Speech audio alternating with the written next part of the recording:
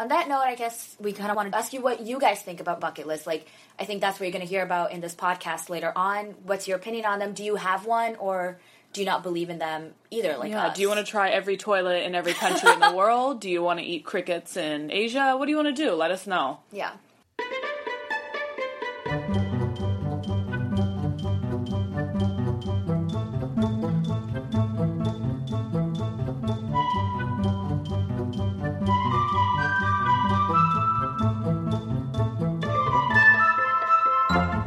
Hello. Thank you for tuning in. You're listening to Travel Tales from Beyond the Brochure, a fortnightly series looking at unfamiliar places around the world and aspects of travelling you may never have thought of. I'm your host, the Barefoot Backpacker, a middle-aged Brit with a passion for offbeat travel, history, culture and the whys behind travel itself. So join with me as we venture beyond the brochure.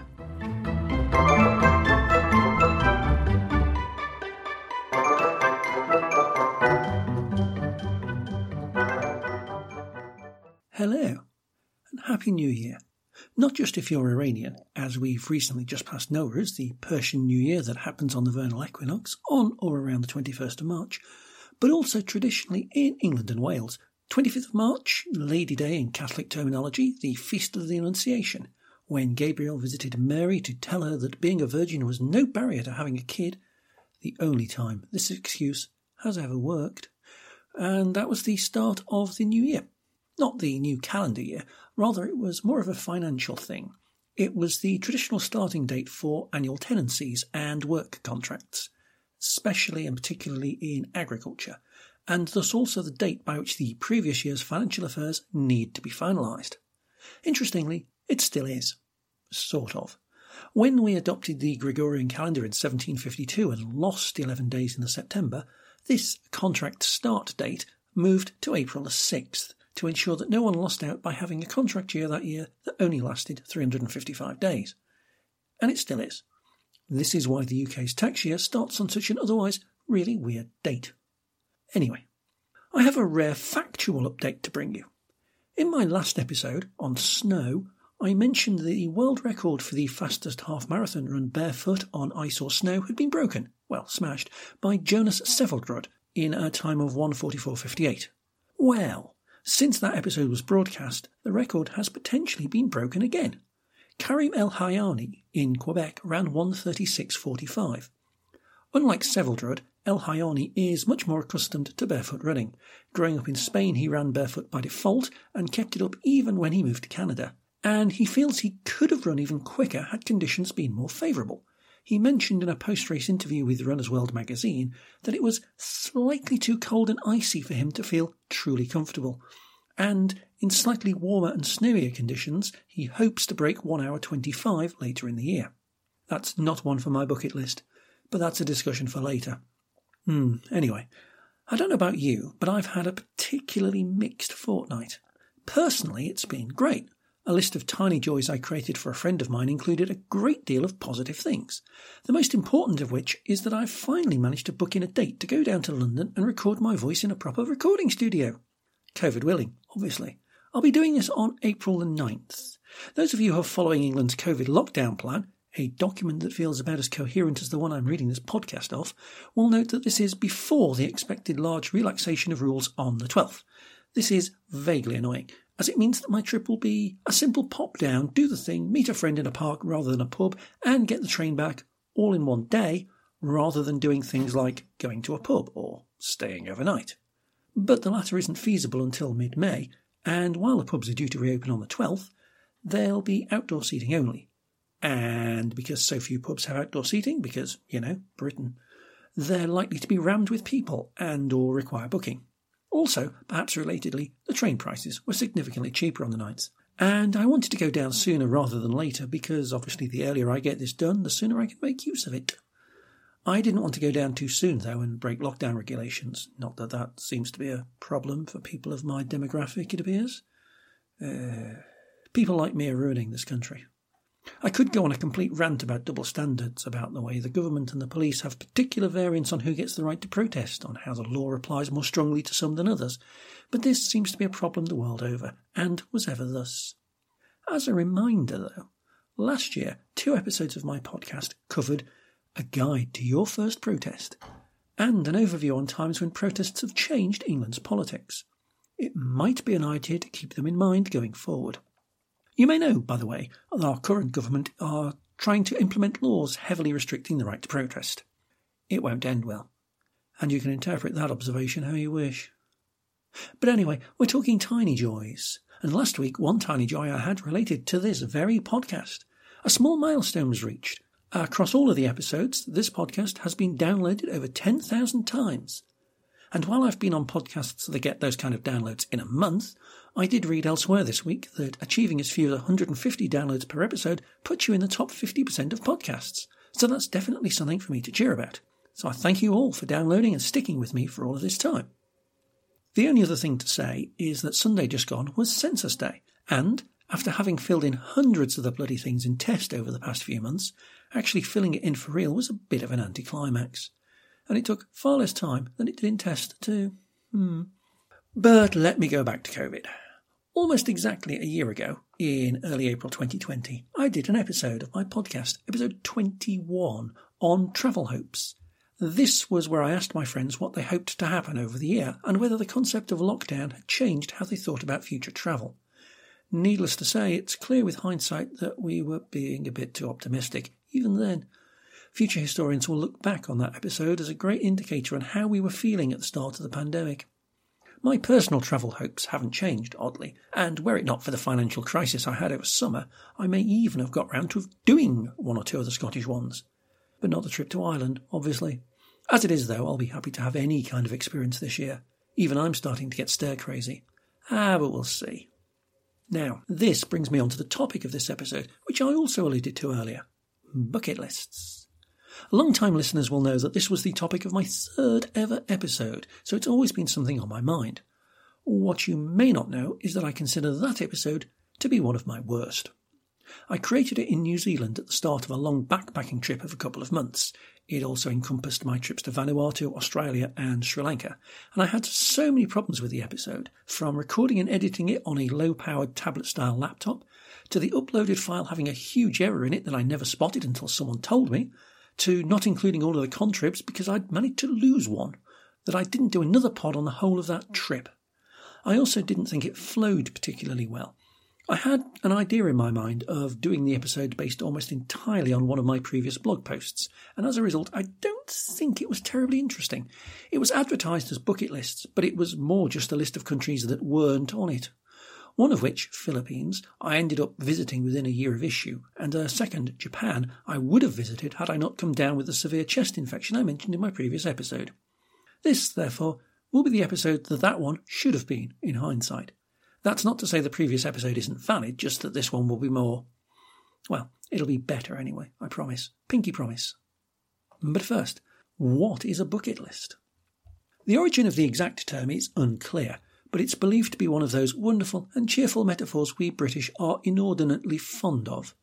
To kick the bucket is a slang term for to die, and has been used since at least the 1700s, referring possibly to dead pigs hanging from a beam, or bucket in Norfolk slang, possibly to the kicking away of the bucket you stand on when you're trying to hang yourself, or possibly even relating to the custom of sprinkling holy water from a bucket laid at a corpse's feet. Regardless, the bucket list became the list of things you want to do before you kick the bucket. Another term for dying is feed the tree, but bucket list sounds better than tree list. Maybe. People have always had bucket lists, and they're often used as a way to motivate, as well as to provide optimism about the future, a plan to make you more confident about life as the years go by, and to give you something to look forward to. Give life a good kicking before you reach the bucket. The more I use this metaphor, the weirder it gets. What sort of things appear on bucket lists, then? Here's Rue from Rue Loves Travel with a couple of thoughts. When I think about the phrase bucket list, I think of certain activities such as swimming with dolphins, or more adrenaline-based activities like bungee jumping or skydiving. When I was in New Zealand, I actually had a voucher for a free bungee jump, but once I got there, I decided I really don't feel the need to jump off a bridge. I'm too young to die. Something that was never on my bucket list was whitewater rafting. My mother had told me my whole life it was far too dangerous, and that was fine with me because for some reason it just didn't appeal. Until I was in Rotorua, New Zealand, where the water is warm, beautifully coloured, really appealing, and I was feeling adventurous. The rapids themselves weren't too violent, but the 7-metre waterfall drop was what made the rafting grade 5. I booked it on an impulse, and I must say I'm really glad that I did. Whenever I look at the photos, I feel really proud of myself overcoming that fear. However, I am never doing it again. In my 20s, I was happy to do abseiling, paragliding, other such things. But as I've got older, my bucket list has become more destination-based, with the exception of gentle activities like swimming with manatees. That would be nice.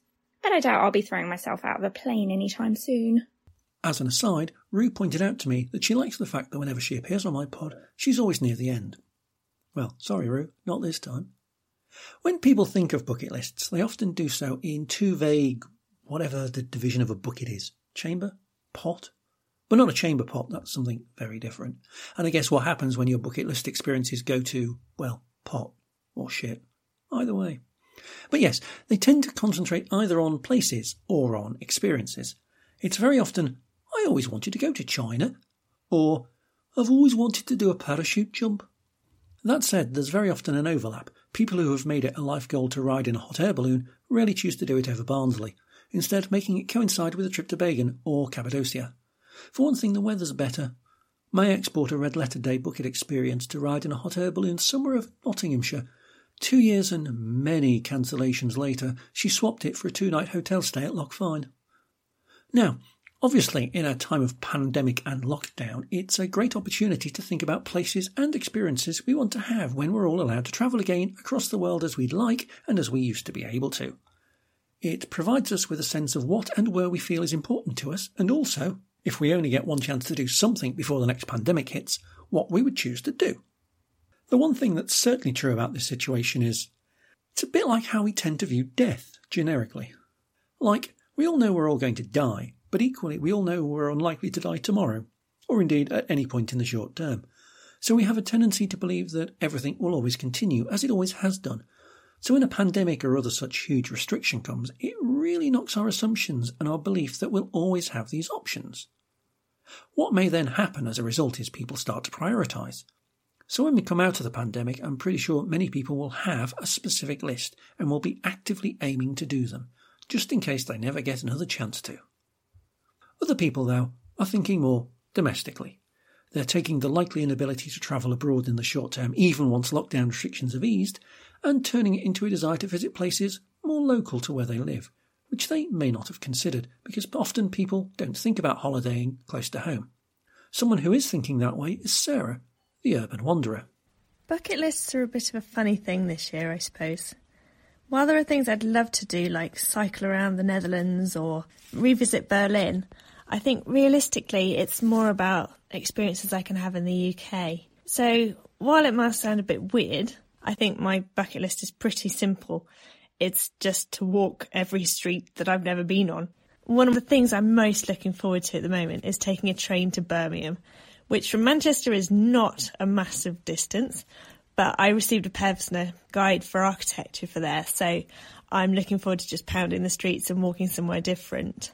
I've been doing that through lockdown and I've discovered so many different places. It's stupidly exciting for me, and I think it's nice to share these different things with people. But it does make my bucket list quite affordable and easy to access, so just heading to a different city, following my nose and finding what's going on there is a super way for me to spend my time. I think experiences really are important, and while it might seem a bit odd just visiting other cities in the UK and nearby, with everybody dashing off to try and take trips abroad, I feel like the tourist areas are going to be really busy, and I'm not really a fan of those sorts of places anyway. So if I can duck down a back street or down near some water or somewhere lesser trodden, I think it's a lot more interesting than to just take the same photos as someone else. I must interject myself at this point to say bucket lists shouldn't be confused with tick lists. The two are related, but I'd potentially argue the desire to visit every country in the world, for example, becomes more a tick box exercise than an actual motivational tool. If it's Tuesday, it must be Belgium, as the film title goes. I say that because one item on my own bucket list is to visit every county in the UK, and it's the one I've had since I was in my early 20s. Unlike most people with this or a similar aim, though, I define the county as top-tier administrative area, so not the traditional or ceremonial counties. Now I'm going for counties, metropolitan boroughs, unitary authorities, London boroughs. There's an awful lot of them, and they keep creating them, which means I find it really hard to keep up. On the flip side, many of them are very small, so while everywhere is interesting, it's definitely conceivable to visit the most interesting and notable spots of several in the space of one weekend, as I'll probably demonstrate in a future pod about South Yorkshire. Also note, of course, my second ever podcast episode was on hometown travel, so maybe I was just well ahead of the curve there. Plus, even without the pandemic, I'd planned to do things like hiking in Scotland and visiting some more islands, notably the Inner Hebrides, the Orkneys and the Isle of Man. I guess the ongoing world situation is providing me with the perfect opportunity to do some of these things. With regard to world geography, though, as you know, in 2019 I did an interrail trip across much of Europe, whose routing seemed to involve ever-increasing circles rather than just one loop, because this is me we're talking about, and at one point I even did a Twitter poll to ask if I should head north or south. The poll returned a 50-50 split, so I'm not doing that again. But anyway, one of the reasons for doing the trip was that many years ago I'd set myself the task to visit every country in Europe. The actual task was to visit every European capital city, but let's not split hairs in hindsight. And for a number of reasons, only some of them related to international politics, this seemed to be a good time to tick off a number of them. Obviously, I spent longer than just the swift passing through. I tried to have a beer in every single one of them at least. But while I was on the trip, I ended up thinking about why I travelled, and whether going forward I'd travel differently. I realised I was creeping into the territory of visiting places because I could to tick them off, rather than because I wanted to.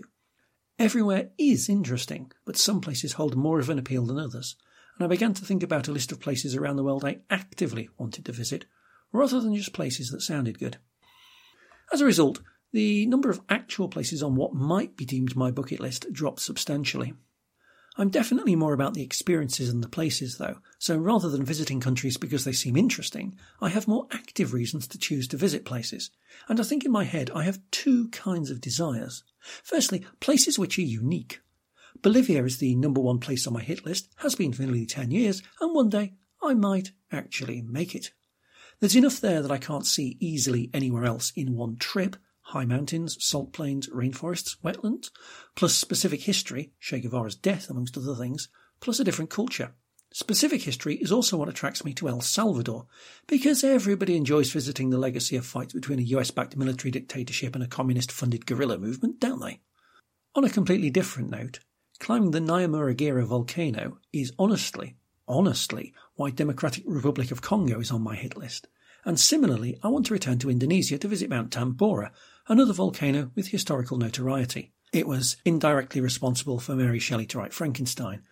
A couple of leading literary figures of the time, and Lord Byron, went on a jolly to Switzerland, but the weather was so bad because of the effect of the Tambora eruption that they sat around and wrote ghost stories. For his part, Byron wrote a few paragraphs about vampires. It was left to John Polidori to take these scraps and invent the entire literary vampire genre from it. Then there's St. Helena, one of the last vestiges of the British Empire, which itself is a draw to think about what it was and what is in terms of history, in terms of what it means to be British. And its own history. It's, for example, where Napoleon Bonaparte and many other people who fought against the British ended up. And it means it started to intrigue me somewhat more than it did. Then there's Sudan, with its pyramids. I'm aware Egypt has pyramids, but the ones in Sudan seem more... well, there's more of them for a start. And they're also less touristed, so I feel like they loom more how they were intended to. Finally, there's things like being on a boat on the Gambia River and the Sangha River. The latter involves crossing a lesser-travelled international border, which I'm always up for. And while going on safari isn't on my bucket list because, as discussed many times, I'm not an animal person, that route does take me past the Zanga Sangha Special Reserve, which seems to be definitely worth the visit for the cultural aspects as well as the biodiversity. The other desire is that of comparing and contrasting. So, having been to Polynesia and Melanesia, I want to visit somewhere in Micronesia, probably Kiribati, to get a feel for the different culture and style between the three. I'd like to visit Pakistan to, again, see the similarities and difference with Bangladesh and Sri Lanka. I also obviously still have a strong passion for places that don't exist, so comparing, say, Abkhazia and Georgia, or Somaliland, Somalia, and Bielefeld and the rest of Germany. There's only about 10 people listening to this who will get that reference. But hey, everyone relevant loves a good in-joke. In short, I have to have a reason for being somewhere that matches my interests, be they geographic, cultural, or most likely historical. They also have to be, well, accessible, for want of a better word, be that in terms of cost, logistics, or simply weighing up experiences and locations against each other. Like several of my friends, hello Kate Frankie, have been to Antarctica. It's been a place to visit on their bucket lists for years and finally had a chance to go. It's not on mine simply because I feel I can get a similar vibe in easier and cheaper, if not necessarily much cheaper, ways like Svalbard, Franz Josef Land or Greenland. I mean, all right, there are no penguins, but there are polar bears, so all I'd be doing is swapping one animal for another, plus the sea crossing would be less onerous. When it comes to specific experiences, though, that's where I tend not to really have a particular list. Like I mentioned just now, I have some concepts like climbing more volcanoes or crossing obscure borders or boating down rivers, but I don't have many of the true bucket list experiences that many people have. I'm talking the likes of adrenaline activities like bungee jumping, parachute jumping, whitewater rafting, of the kind that Rue talked about earlier. Indeed, one might say they would belong on my anti-bucket list, things that I would never do regardless of circumstance.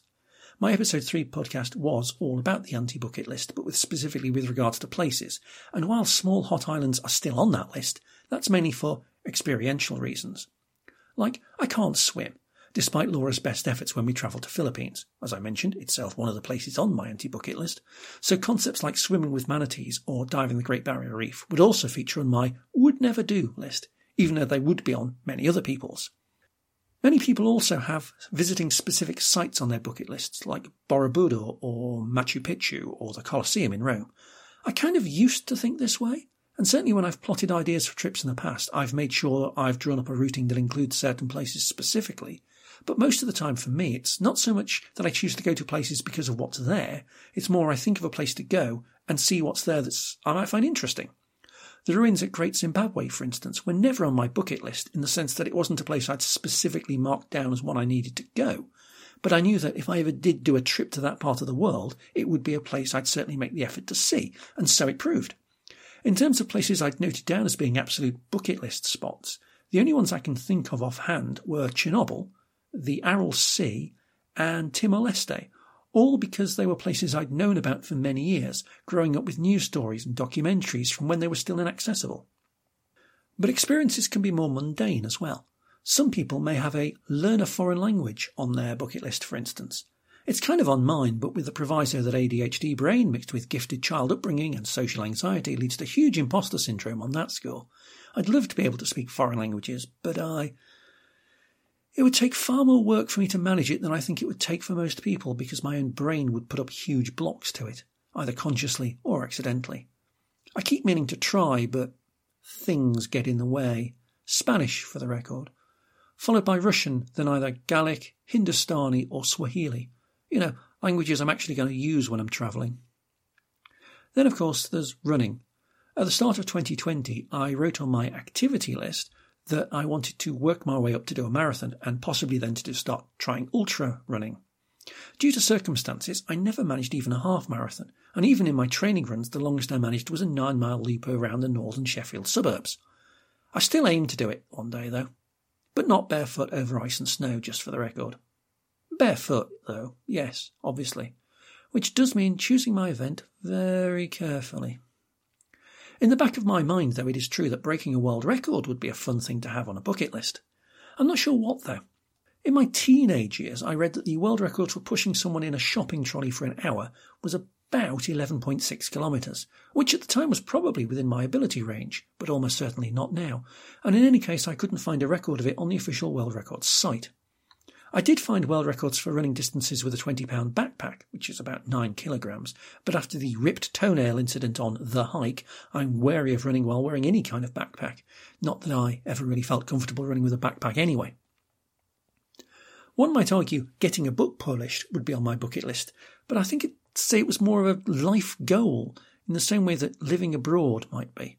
It's not something to tick off a list, more it's something you become. It's not something you do, more something you are. Like being well respected enough to be the contact point for journalists and a resourceful knowledge base on a given topic. It's not really a bucket list item, more an achievement to work towards. And that resource doesn't have to even be particularly important, like the friend of mine in Coventry who was BBC Radio WM's go-to point of contact for all things related to guinea pigs. Another one of my weird, I suppose you'd call it a bucket list item, was I wanted to watch an international football match between two countries that had nothing to play for and would never win anything. And on my Interrail trip in 2019, I actually managed it. I watched Liechtenstein draw 1-1 with Armenia. Referring back to the introduction, I've been to the toilet in every country in the world I've been to. I mean, it would be kind of hard not to, really. Though obviously not to every toilet, not even in Monaco.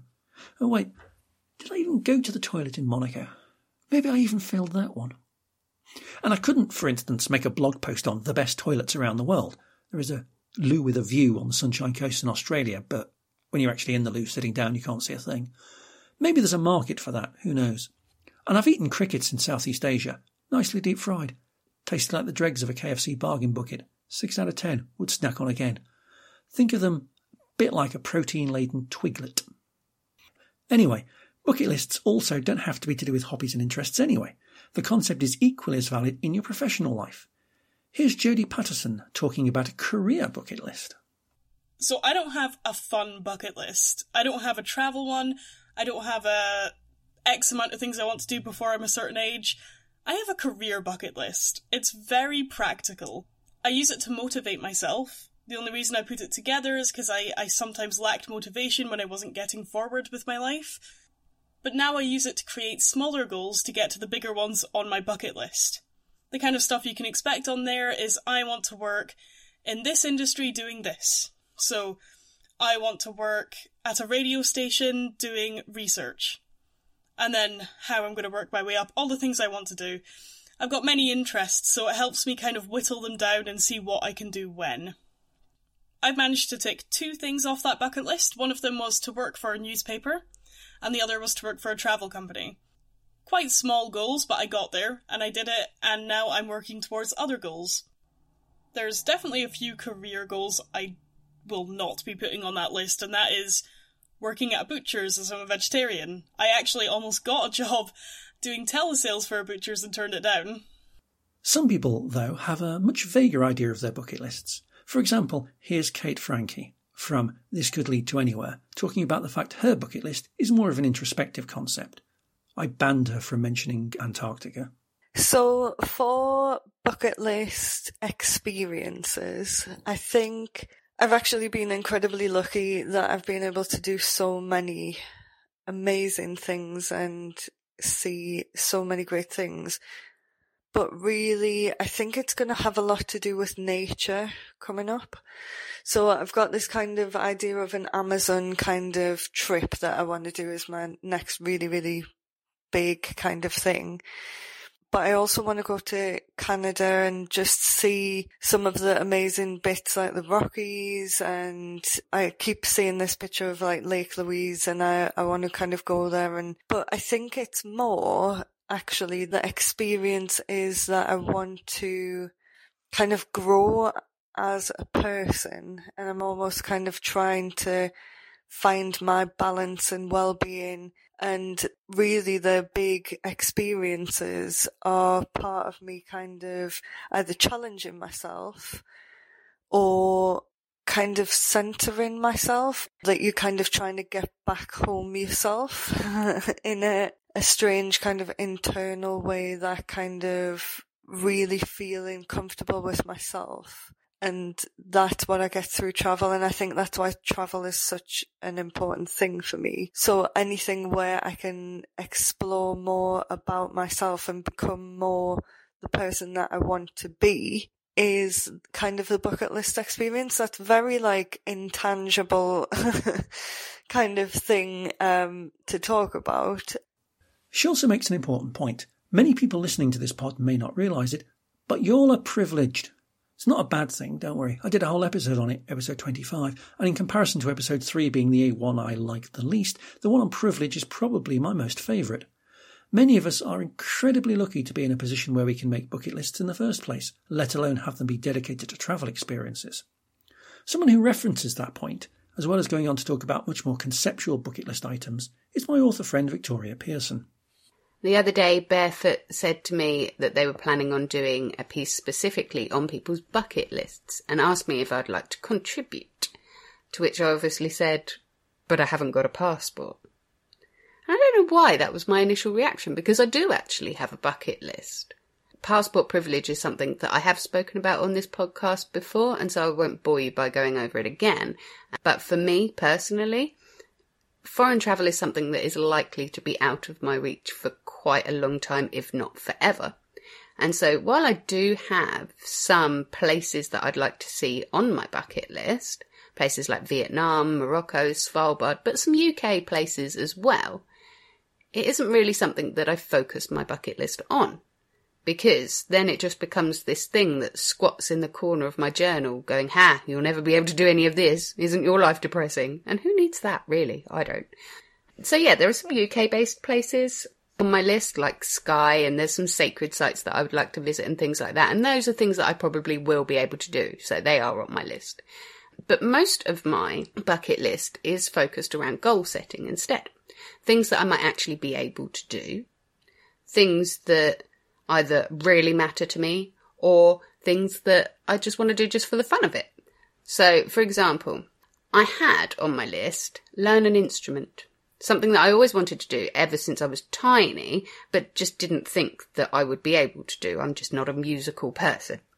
And just before COVID became a thing, it was my birthday and I was bought a little blue ukulele.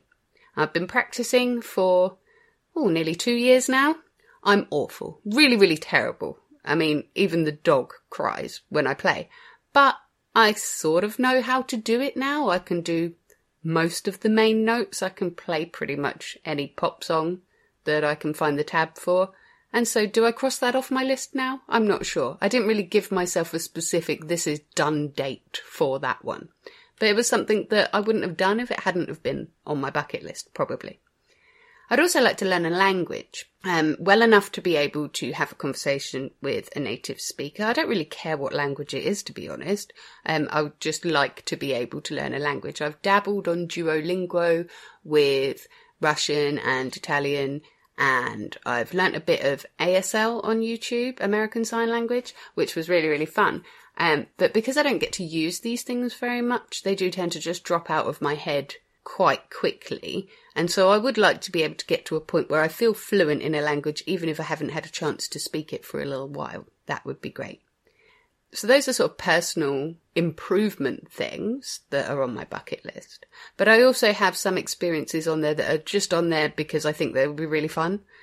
Axe throwing being an example of one of those. I found a class near me last year and was going to go and have a go at it, but just because it sounds awesome, and also, zombies and stuff. Very helpful to be able to throw an axe, I would gather. But then lockdown happened, so I haven't had a chance to do that, so it's gone on my bucket list. That is something that I'm really quite keen to do, along with things like archery and paragliding and wild swimming. Not things that are particularly useful or particularly valued as experiences, but things that I can do that will be fun, just because. And then the rest of my bucket list is made up of things that I would like to achieve, which are a bit more concrete and involve sort of a step up of goals to get to the big one. For example, those of you that already know me will know that I self-publish short stories and poetry. I would really like for the novels that I've been working on to be traditionally published. And so get traditionally published is on my bucket list. But I also have a separate list of steps to get to that goal, which is things like build up the confidence to actually query, maybe finish editing the thing, that might help, stuff like that. Another thing that I'd like to do, and I don't think I've said this out loud actually, I would really like to do Tough Mudder. Now at the moment I'm on week 1 of Couch to 5k, and so there's no danger of this happening anytime soon. But it is on my goal list, it is on my bucket list of things that I would like to eventually do one day. So not every bucket list item has to be travel-based, although even for somebody like me who is unlikely to ever be able to travel, there are 1 or 2 travel-based things in there. But for me, and maybe for others who don't want to travel or can't see themselves ever being able to travel, a bucket list full of things that we would like to achieve instead works just as well. Viva makes an interesting point about some of her bucket list items. They're ongoing concepts rather than one-off things. Again, this harks back to the idea that sometimes bucket lists can be seen often as a tick box exercise. But if you have aims on your bucket list that are long-term and ongoing, can you really be said to have ticked them off? What even counts as having learnt a language or a musical instrument? There's whole essays and arguments about that question online and is quite beyond the scope of this podcast. You'll also notice that V has similar view on bucket list items than me. I don't know about the axe throwing, although on my way to my nearest Aldi in Sheffield, I actually do walk past a place that does offer axe throwing lessons. I've never been in it because I've only ever passed it in lockdown.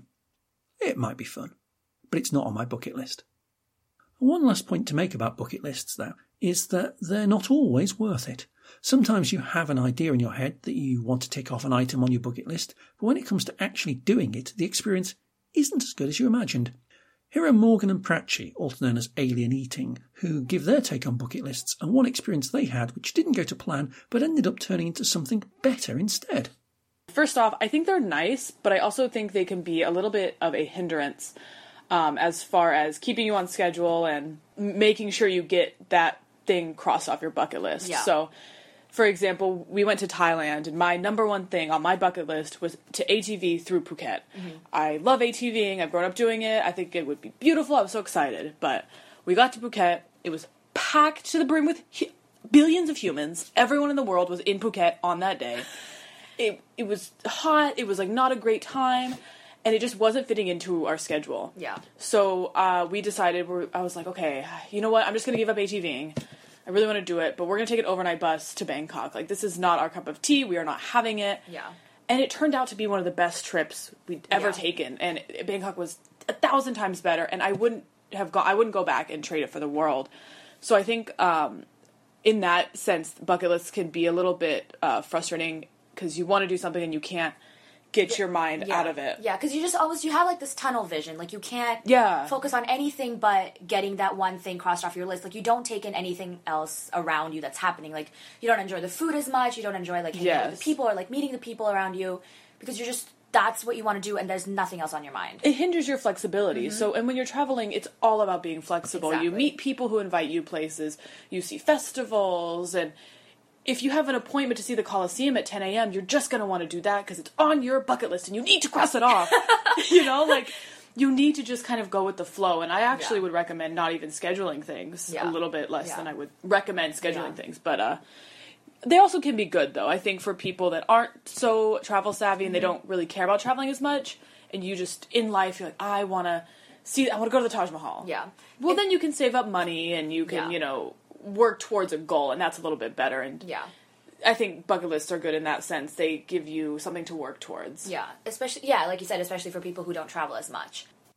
One of my travel styles is to be relatively unplanned, to book very little in advance, and to largely go with the flow. And as I said earlier, a bucket list is slightly different from the concept of a tick box exercise that you feel you have to do. Rather, I feel bucket lists should be aspirational. There's a whole aspect I touched on in a previous pod, episode 17 about mental health, where I talk about the fear of failure. And I do think there's a danger that if you commit to ticking everything off a list, if something happens and you find you can't, rather than enjoying what you've achieved, you might well feel disappointed in yourself and or the world around you that it didn't happen. For my Patreons, I've uploaded a further take on this from Kate Frankie again, who talks about a major bucket list experience that she had regarding moving to Australia and how it didn't go as well as she'd hoped. So if you're interested, go sign up and have a listen. As I said earlier, Bolivia has been on my mind for so long it's almost like a running joke. Will I be sad if I never get to visit the country? Yes, of course. But if instead of visiting it, I ended up having had a whole host of other experiences elsewhere in the world, will I still feel like it's all been a failure because I didn't do that? No, of course not. We can't do everything before we die. So in some ways the bucket list will never be completed because there'll always be things to put on it. I guess the secret is to do what you can and make your list as accessible to you as possible. So what have we learned from this episode? Bucket lists are things you should want to do before you die, but you don't have to complete them if you don't want to, and nor should you be scared of not ticking everything off or changing it. Sometimes you can't even tick them off as they're ongoing concepts rather than one-off events, where the tick might well be simply that you started. They can be as precise or as vague as you like, Be as wide or as narrow as you wish, refer to hobby or careers, and no one should judge you for yours. Unless it is to visit every toilet in every country in the world, which is a bit of a shit idea, to be fair. Well, that's about all for this pod. Join me in another 2 weeks for another venture beyond the brochure, though of course one could argue brochures are where bucket lists are often created. Mind you, depends what sort of brochure, I guess. I wonder if Luton has a tourist brochure. Anyway, until then, Happy New Year, and if you're feeling off colour, keep on getting better. Thank you for listening to this episode of Travel Tales from Beyond the Brochure. I hope you enjoyed it. If you did, don't forget to leave a review on your podcast site of choice. Travel Tales from Beyond the Brochure was written, presented, edited and produced in the Sheffield studio by the Barefoot Backpacker. Music in this episode was Walking Barefoot on Grass Bonus by Kai Engel, which is available via the Free Music Archive and used under the Creative Commons Attribution 4.0 International Licence. Previous episodes will be available on your podcast service of choice, or alternatively on my website, barefoot-backpacker.com. If you want to contact me, I live on Twitter at rtwbarefoot, or you can email me at info@barefoot-backpacker.com. The podcast has a Facebook group, travel.tales.beyond.brochure, and I also have a Patreon for access to rare extra content. It's patreon.com/traveltalesbeyondbrochurepod. Until next time, have safe journeys. Bye for now.